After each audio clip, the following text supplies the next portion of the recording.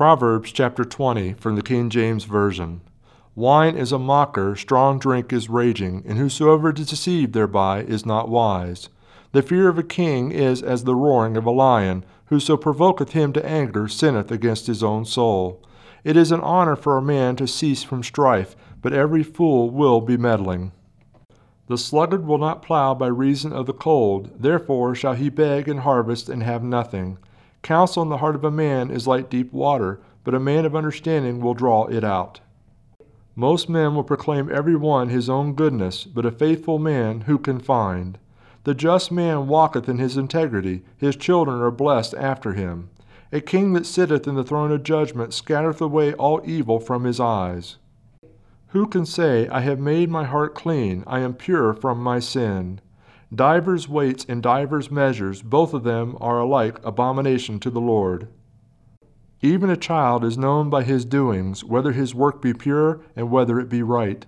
The hearing ear and the seeing eye, the Lord hath made even both of them. Love not sleep, lest thou come to poverty. Open thy eyes, and thou shalt be satisfied with bread.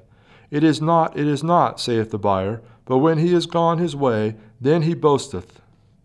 There is gold and a multitude of rubies, but the lips of knowledge are a precious jewel. Take his garment that is surety for a stranger, and take a pledge of him for a strange woman. Bread of deceit is sweet to a man, but afterwards his mouth shall be filled with gravel. Every purpose is established by counsel, and with good advice make war. He that goeth about as a talebearer reveals secrets, therefore meddle not with him that flattereth with his lips. Whoso curseth his father or his mother, his lamp shall be put out in obscure darkness. An inheritance may be gotten hastily at the beginning, but the end thereof shall not be blessed. Say not thou, I will recompense evil, but wait on the Lord, and he shall save thee. Divers weights are an abomination unto the Lord, and a false balance is not good. Man's goings are of the Lord. How can a man then understand his own way? It is a snare to the man who devoureth that which is holy, and after vows to make inquiry. A wise king scattereth the wicked, and bringeth the wheel over them. The spirit of man is the candle of the Lord, searching all the inward parts of the belly.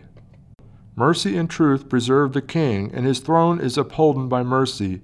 The glory of young men is their strength, and the beauty of old men is the gray head.